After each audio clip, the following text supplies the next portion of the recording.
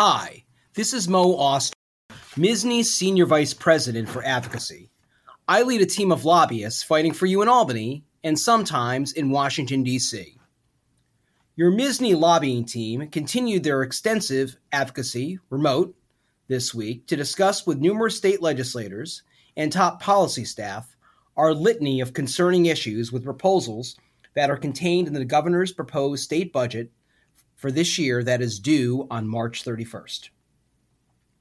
As we have discussed in previous podcasts, these concerning proposals include making complaint information to the OPMC more widely available even in the absence of findings of misconduct, forcing physicians to pay half the cost of the state's excess medical malpractice insurance program, which particularly to downstate physicians will result in thousands or tens of thousands of dollars in new costs at a time when physicians are unable to absorb these costs, short-sighted cuts to MSSNY's Committee for Physicians' Health program, whose role is even more essential given everything that's happened during the pandemic, concerning changes in scope of practice for pharmacists and nurse practitioners that would provide greater independence for those professions without coordination with a physician, and concerning proposals on telehealth that will actually give insurers new powers to limit the ability of community-based physicians to provide telehealth services while actually encouraging the use of out-of-state telehealth companies. This week, we faced a new challenge of wide-reaching legislation being advanced by the Assembly Health Committee that includes a very concerning component that would require hospitals and hospital-based physicians to bill patients jointly in a single bill rather than separately. This would very much adversely impact those physicians who regularly practice in hospitals but bill separately from the hospital. It would put these physicians at the mercy of these hospitals to be paid for patient cost-sharing amounts and is completely at odds with reimbursement structures that have been set up by Medicare, Medicaid, and commercial insurance companies. MSSNY has sent out a large-scale grassroots alert urging physicians to contact their legislators to request needed amendments to this legislation. Look for more information in today's e-news. With all these issues going on, community-based physician advocacy is more important than ever. Are you planning to join us for our March 2nd Advocacy Day, which is just around the corner? This event has historically taken place in Albany at the state capitol, but this year will take place via Zoom.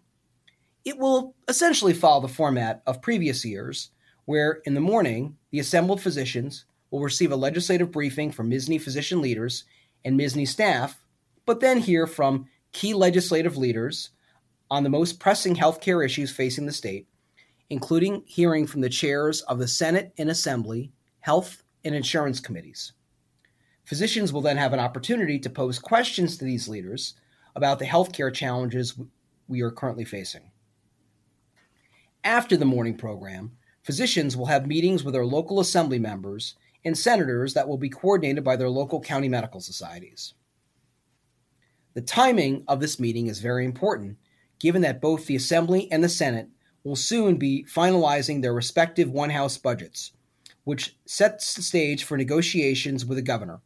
So, if the houses do not address an issue favorably in their one-house budget, there is a good chance it will not be addressed favorably at all.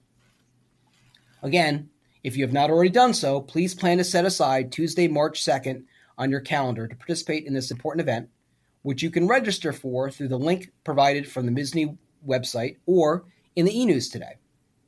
We are hopeful that the remote format will permit many more physicians to participate, given that there is no travel to Albany required, so physicians can structure their day to see patients for part of their day and participate in this program for the other part. Turning to upcoming educational programs, please join us next Wednesday, February 17th at 7:30 a.m. for our next Medical Matters program to provide a COVID-19 vaccine update, including discussing barriers to vaccine administration, which has been very much in the news lately. There was a New York Times article on this issue this week, and last week, MSSNY President Dr. Bonnie Litvak was quoted in a Buffalo News article and a New York One article discussing the frustrations of community-based physicians in being unable to obtain the vaccine to provide to their patients.